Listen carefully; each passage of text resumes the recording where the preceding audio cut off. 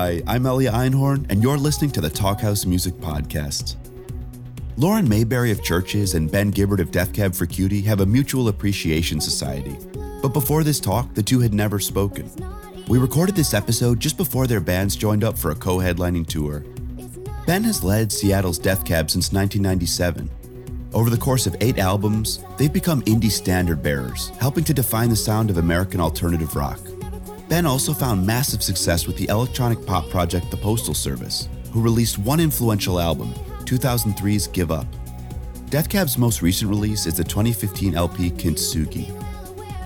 Lauren Mayberry is a frontwoman for the Glasgow band Chvrches, who have released 2 albums of immensely catchy synthpop, 2013's The Bones of What You Believe, and last year's Every Open Eye. She also founded the Glasgow women's collective TYCI, and runs the label Goodbye Records alongside the other members of Chvrches. Lauren has contributed to the Talkhouse multiple times, writing about Karen O, Dum Dum Girls, Wolf Alice, and more. Her chat with Haim on a Talkhouse Music Podcast recorded at last year's Pitchfork Music Festival is a must-hear. During the recording of this talk, Lauren was, to use her words, at a truck stop outside of Jumbo Jimmy's Crab Shack somewhere in Maryland. This seems appropriate, as a lot of this chat is about life on the road. Ben was at his writing space in Seattle, and as they were both on cell phones in noisy places, the sound quality is a bit rough. Still, the two jumped right into a freewheeling conversation that, at its core, is about change. Changes in their relationships to the touring lifestyle, in writing lyrics, in watching other bands play, and the places that they call home. This talk also takes in the Glasgow and Seattle music scenes, fear that the ability to write songs will one day disappear, and much more. Check it out. We haven't met in person yet. No. Yeah. I guess other than our kind of failed email attempt, we haven't met in real life. You are on a road trip from where to where are you going right now? At the moment, I'm in a parking lot outside Jumbo Jimmy's Crab Shack, which I believe is somewhere in Maryland. And I just moved to New York at the end of last year, so we thought we would take a little road trip up to DC with some friends, and I'm experiencing the proper, authentic American road trip, I think. Yeah, and you're obviously, you're enjoying all the delicacies that our interstate system has to offer. Yes, I tried my first bit of jerky today. I don't know if I'm convinced by it as a concept, but maybe everybody else seemed into it, and they're all American, so maybe it's because I'm foreign, I don't get it in the same way. I'm not sure, but you'd think I'd be tired of driving around rural America at this point, but I guess it's different when you're not on tour and you're in a car and it's social, not for gigs. Yeah, I feel also that, I feel like the open road is so instilled in us as touring musicians that, an idea of a good time is like, hey, why don't we spend the next 2 days driving a lot and stopping at truck stops and looking at weird shit that we think might be interesting. I'm just now, after almost 18 years of touring, finally getting to that point in my life where I'm like, you know what? Staying home is kind of great. Seattle is kind of great. I kind of like being at home a lot more than I used to. I feel like my restless energy is my wanderlust is starting to subside a bit. And I mean, do you like being on the road? Is it something you look forward to, or are you somebody who would prefer to be at home with your person and be working on music and whatever else? I think for all three of us, it kind of flipped at some point. At first, when we were touring so much, it did go from 0 to 100 because we were just in bands that would play in clubs in our hometown, and nobody would really necessarily come to those shows, and there wasn't a lot of hardcore long-term touring involved. And then I guess when Chvrches started to get more known, we had to tour all the time, and it was quite intense and hard to kind of grasp at first. Whereas now I feel like we spent so much time on the road. When we go home, I feel like there's a certain couple of days adjustment period where I feel like I should be doing something right now, but I don't know what it is, but something. And yeah, it's kind of weird when you realize that the unorthodox way of living has kind of become really normal, if that makes sense. Yeah, absolutely. My fiance toured with doing production and tour management and stuff with bands for a number of years, and we talk about that 2-week period post a long tour where, you know, you're just going to be crazy for a couple weeks, you know, because at 9 p.m. I'm like, why aren't there a couple thousand people in our living room? You know, I'm supposed to, you know, my physiology is telling me that I should be up and performing at that time, and there's a weird kind of like post-tour depression always kicks in. But I'm glad that that we both, my fiance and I both, like, we know that's happening, and we're just like, yeah, you're just tour crazy right now.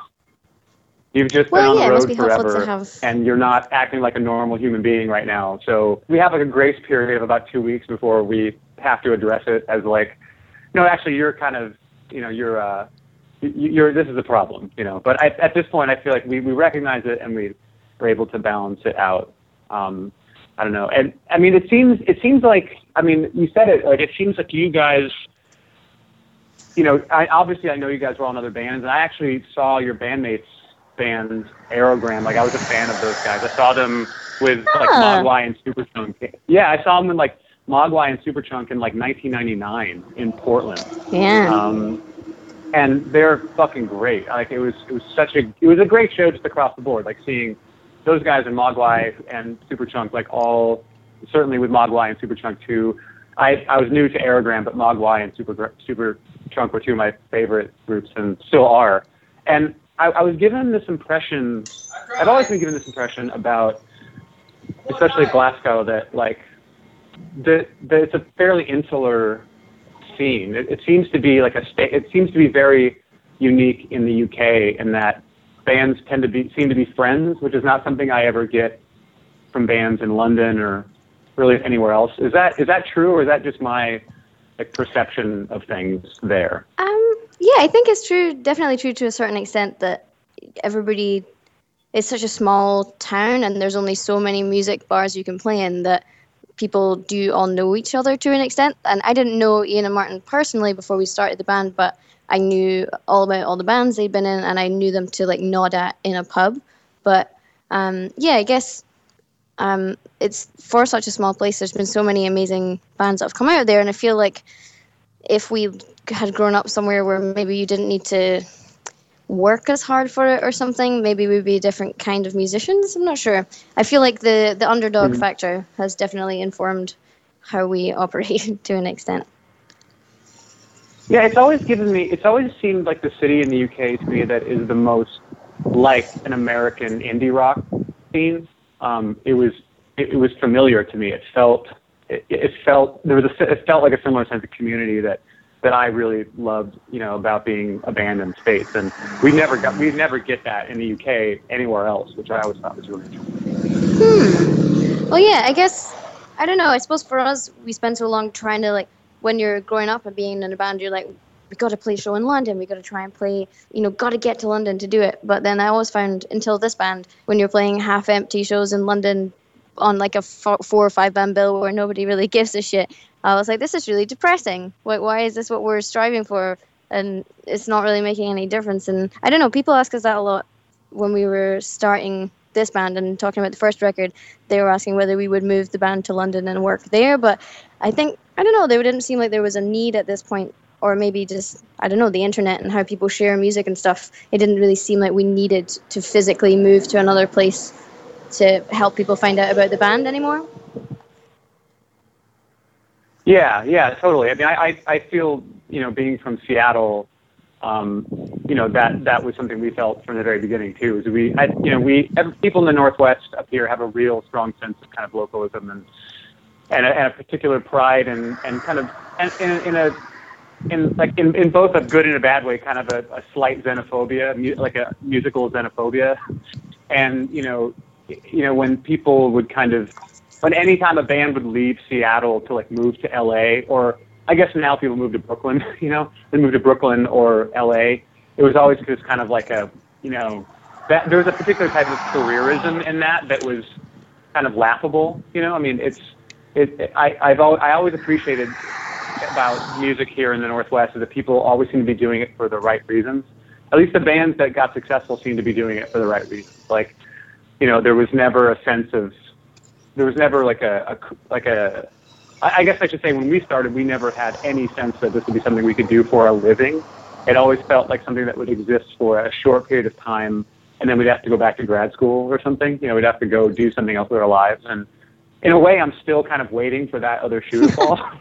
Like, it's been almost 20 years, and I'm still planning for that. Like, well, I'm gonna have to go back and get my master's degree at some point, and I'm fairly certain that's not going to happen at this point, but there's just this voice in the back of my head that says, like, eventually you're going to have to get a real job. You'll have to go back to the real world. And I suppose maybe it's because we never started out kind of thinking that was going to be possible, Plus, I guess if you ever lost that sense of, I don't know, like, humility or gratitude for what you have, then I suppose it would definitely change you as a writer. And I always think once people lose their sense of reality or the grasp on the fact that what they're doing is kind of a crazy reality, I think that's sometimes when people start writing very differently. I don't know. Yeah. Oh, I think that real human interaction is incredibly important as a writer, especially in the styles that I think both of us kind of write in. It's like, when you're trying to kind of you're trying to get to the truth of a matter, or try to unpack something that's emotionally complicated. If you surround yourself with people who only say yes to you and only, that don't push back on you at all, I lived in LA for 3 years. I was married and living in LA, and that was something that I saw that a lot in people that I interacted with, this sense of, when people would become successful, they would surround themselves with people who would not tell them no. And, to me, that I kind of was making a mental note along the way of like, okay, that's something that I can't do that. I can't allow myself to just, surround myself with people who are either literally paid to be there, be it, crew people and assistants and, or just kind of sycophantic kind of quote unquote friends who are there just to kind of feed your ego and tell you what you want to hear. And I found in my life since I've been back in Seattle for the last 5 years, that the people who, I surround myself with here most of them are not even musicians, or if they are musicians, they're people I've known for almost 20 years and can tell you like, yeah, that song kind of sucks, man. Like you can do better than that. Or like, yeah, I don't know, man. I think your last record was kind of da-da-da-da. You should probably hit this a little harder, or like work on this. And I was like, okay, yeah, I'll take that from you. Like I can take that kind of, constructive criticism or all out harshness from people who I've known for a long time and I trust with that kind of, bluntness, Yeah. And I think, I don't know, the idea, I think about it a lot, I suppose, because we're kind of coming towards the end of this album campaign and thinking about where we're going to make the next record and how we're going to do it. And I have like a probably daily panic where I'm like, what if I have nothing to write about? What if I have nothing to talk about? Because I've just been in a tour bus or in a van for 2 years. But I don't know, I guess I'll just have to wait and see what happens. But I don't really know if you felt like the way that you write lyrics or the stuff you're writing about has changed substantially over the course of Death Cab. I think it has, in a sense that, when I look, we play old songs like the first 3 records. I think I wrote a lot more cryptically back then. In my mind, though, I didn't think I was writing more. I wasn't writing cryptically or kind of, trying to kind of hide things in the songs. But as I look back on some of those songs and read the lyrics through, I'm kind of like, oh yeah, I know what I was trying to say here. I was trying to say something clearly. And the way I was writing at that point made it come out more cryptic than I think I would have written it now. For better or for worse, I know, we've made 8 albums and I've heard every variation of you haven't made a good record since ... It always tends to be the record. It always tends to be the record 2 records back from the record that we're currently promoting, because that's, but I've heard, but I think a lot of people at least some people who were into the band in the early days, I think like that kind of cryptic, more maybe poetic kind of style. And I definitely feel like I've moved towards a more literal, descriptive style of writing. Just because I think when you listen to more music and you kind of start finding things in songwriters that you never really paid much attention to, that you admire, you try your hand at different styles of writing. And for me, I mean, maybe 4 or 5 years ago, I started listening to a lot of Randy Newman and was just like, wow, he says so much in so few words. He says so much. And, you know, I think I've been able to use that with mixed results. There's certain songs that in the last couple of records, are like, I think I could have probably done that one a little better. But I do feel like it does change. I feel like what I'm trying to kind of accomplish is never changes, which is, you know, I want people to hear a song and then see a film in their mind. You know, that I want the lyrics to be immediately evocative and visual. And, you know, that obviously can be done with a more cryptic, poetic style, or it can be done with a very literal style. And, I feel there's value in both, but it is interesting when I go back on stuff I've written when I was 20, 21. And at the time I thought, like, man, I'm really, really killing it right here, you know? And I'll go back and be like, really? I thought that was a good lyric. I thought that worked, you know? I know, but I definitely feel like I'm kind of in the same boat as you are, in the sense that I've been on the road for probably about the same amount of time, because I think our records came out roughly around the same time. And, you know, it's like, I just need to get away from all this and live real life, you know? And I know that once we get done with all this touring, I'll start writing again at a level that I'm happy with. But I do have those fears, like, you know, what if I never write another song, you know? What if this is it? You know, what if I have nothing to write about? But I feel very confident. You are such a great writer.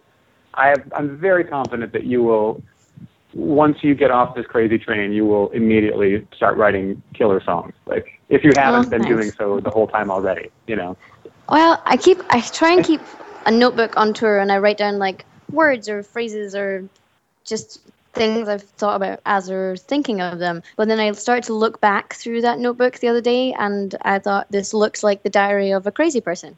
It's just such a random set of things. And like 1 minute it looks like it's somebody trying to write poetry, and then it's like amusing about something that you saw on the news. And I'm like, I'm going to really need to work to figure out what the fuck is in this at the end of it. But I don't know. I think sometimes when we're on tour, I don't write anything at all, because I suppose we're just in such a different headspace. But then I think once the promo stuff lightens up a little and you can kind of start thinking about writing. And I also think it's nice when you hear a record or you get to actually go see a band play a show for once, and it gets you excited about writing and excited about playing shows in a way that sometimes maybe you forget when you're just in the day-to-day of it. I don't know. Oh, I feel the exact same way. I mean, I don't write anything when we're on tour. I mean, I don't. I might kind of make a little note in my phone, like if I think of something that I find clever at the time, I'd make a little note. But yeah, I find that when we're touring and promoting a record, I mean, that's between a show and sound check and press and stuff like that. That's like 4 or 5 hours of music, you know, in the day already. And you know, I don't know if I don't think I felt that much. I guess I listened to more music when we were just touring in a van or traveling around when I was younger. But I find now I'm almost 40 that I only have room in my day for so many hours of music. And, you know, and so I don't tend to listen to a lot of music on tour. I don't write anything really. You know, the idea of like spending free time listening to an album, if I'm not at home listening to it, is just, I just can't bring myself to do it. I get so burned out on music, you know, when we're on the road as much as we do, that I start asking myself the question, like, God, do I like music anymore? Is music something that I enjoy? And, you know, the answer is, of course I do. I just need to get away from it as, you know, from it filling my day with it, you know, and, you know, our own shows, and then you have those moments where you hear an album or you go see a show for fun, and you're like, oh my God, that was so great, and you get that feeling that you got when you were, a kid, and it happens for me. It happens less frequently, being as I get older, just because I've heard a lot of music, but it happens it happens all the time, and you're just like, when it does happen, it just blows your mind. Like I went and saw my friend Kate LeBon play last week here in Seattle. And it was one of those shows that was just like, oh my God, she's so fucking great. And her band was so great. And like, there's one of those moments where like, man, I just want to go home and write songs now. Like I was just so inspired watching her play. And she's, I don't know if you're a fan of hers or not, but she's so great.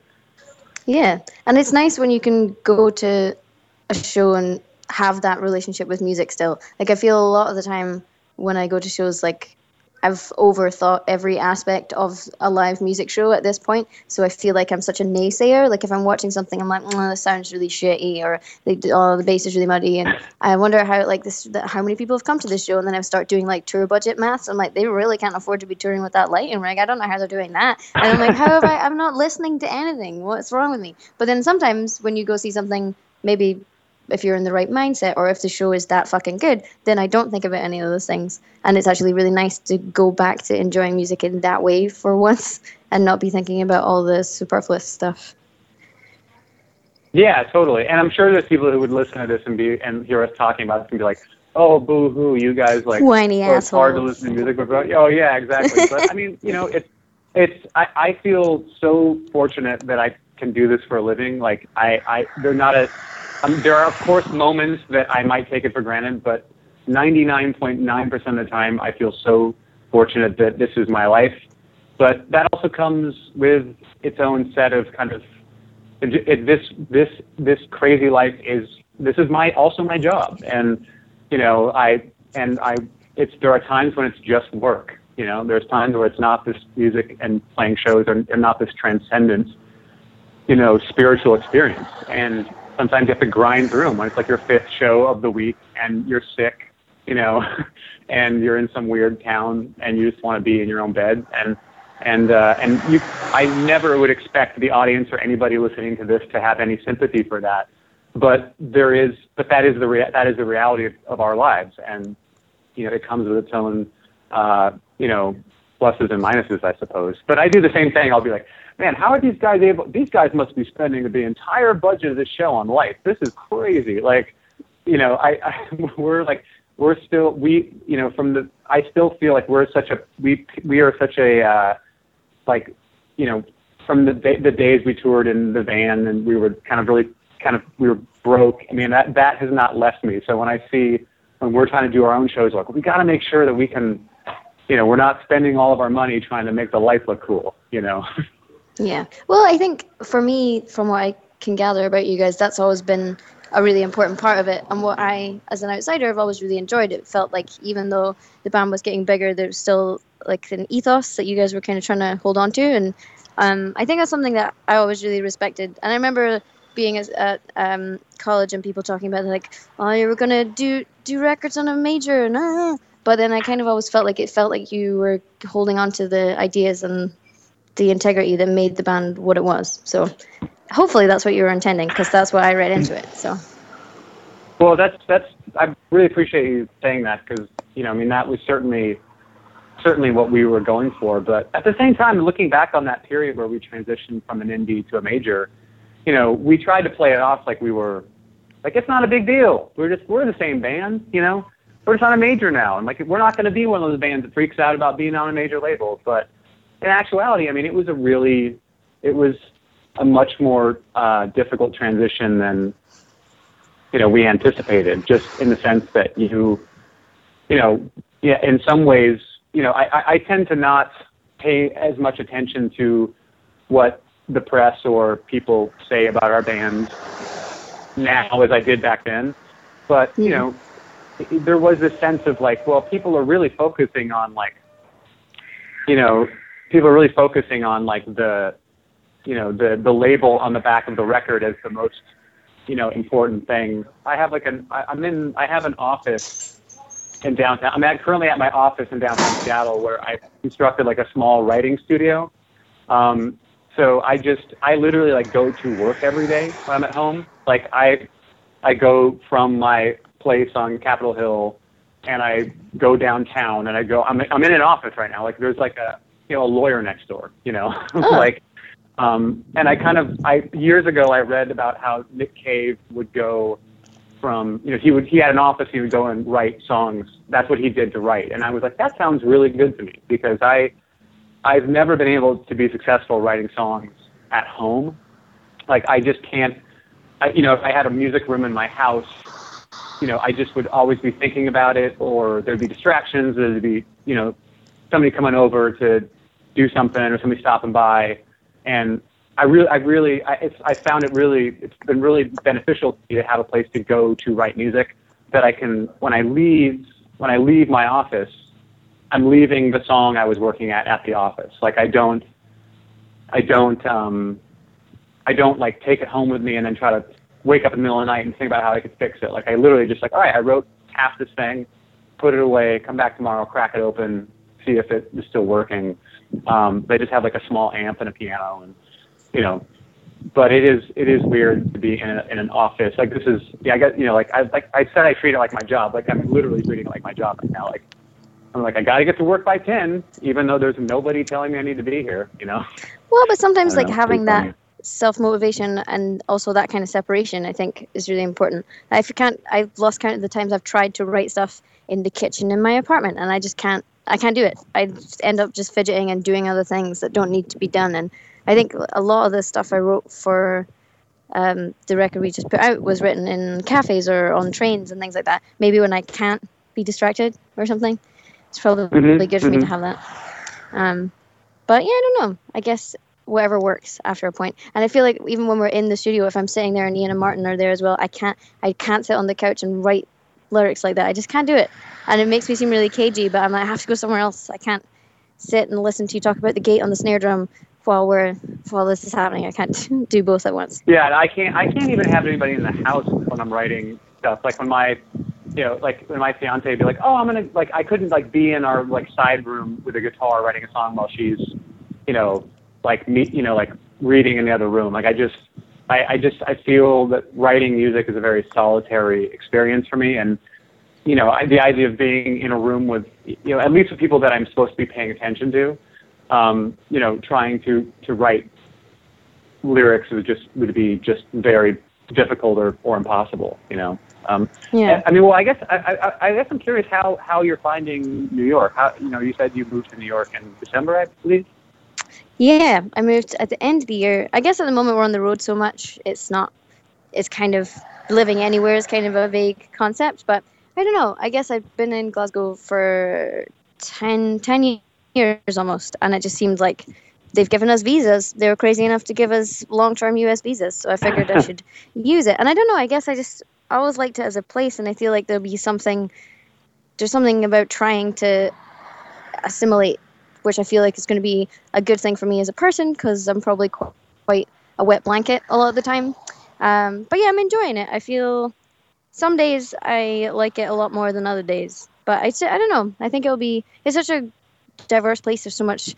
I feel like I'm seeing shows or bits of theater or going to just something creative all the time. And I think I'm kind of a leech in that regard. Like when I want to feel creative, I feel like I want to watch movies or TV or read books and things like that, and then maybe that'll spark ideas. So really, it's a selfish pursuit. It's hoping that it'll shore me up with stuff to write about. Well, I'm sure it will. I mean, there's,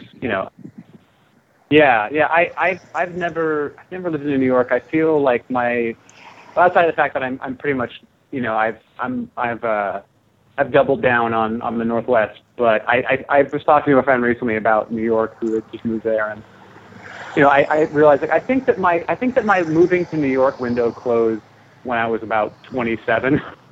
I think I kind of I realized that I don't think, especially for what I want out of a city and what I want out of my life. I mean, I spend a lot of time in the mountains and out in the wilderness. It's kind of like where I would prefer to be. If I have like a free day. That's like, the vastness of New York is so inspiring, and there's so many creative, interesting things going on. But I just feel like one of the wonderful things I love about living in Seattle is I can be in the mountains in a half hour, and I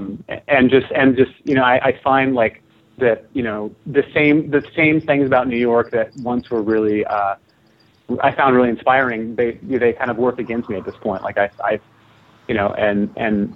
I do enjoy it there so much. And, there's every time I'm there's that moment like, man, I really did fuck up by not like living in New York for a year or something like that when I was young enough to really appreciate it. I can't really talk because right now I'm in a car park in rural Maryland, so and maybe that is true. I'm being a hypocrite.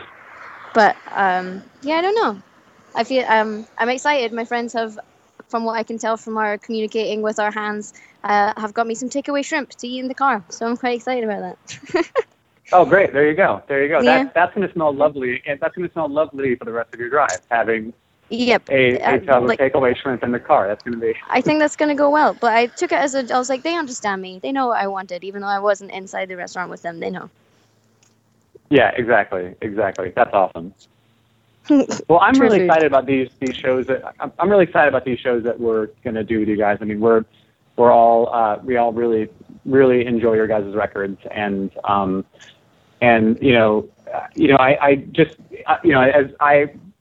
I first heard your band, it kind of like there's like an emotional lift, like and like goosebump kind of factor that your band has for me, where I just want to when I'm listening to you guys and walking down the street, I walk faster with my head up higher, and there's such a really beautiful emotional lift to kind of the music that you guys make, and I'm just like selfishly excited to just get a chance to see you guys multiple times on this run, and I'm really excited about that.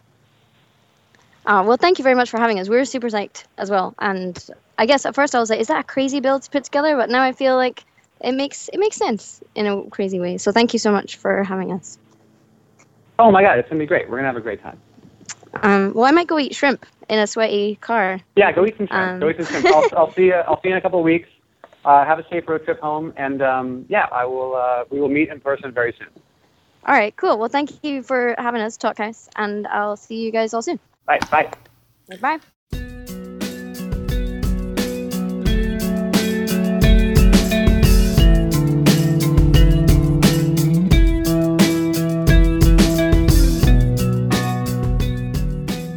Hi, I'm Elia Einhorn, and you've been listening to Lauren Mayberry and Ben Gibbard in conversation on the Talkhouse Music Podcast. Check out Lauren's talk with the Haim sisters, as well as members of Chvrches and Death Cab for Cutie writing about music on thetalkhouse.com.